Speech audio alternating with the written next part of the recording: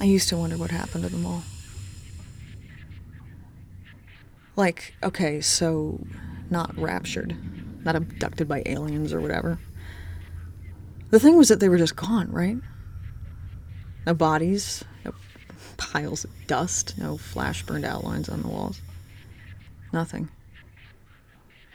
On the one hand, I think that freaked me out way more than the bodies ever would have, but on the other hand, it was comforting. It was certainly cleaner, neater.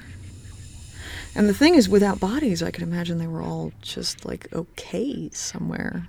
Like, they were somewhere else, but they were all right. So it was just a question of figuring out where they'd gone, and that had to be just a matter of time, right? Right.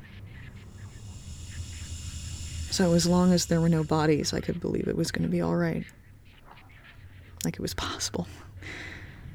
Schrodinger's planet, I guess. As long as there were no bodies.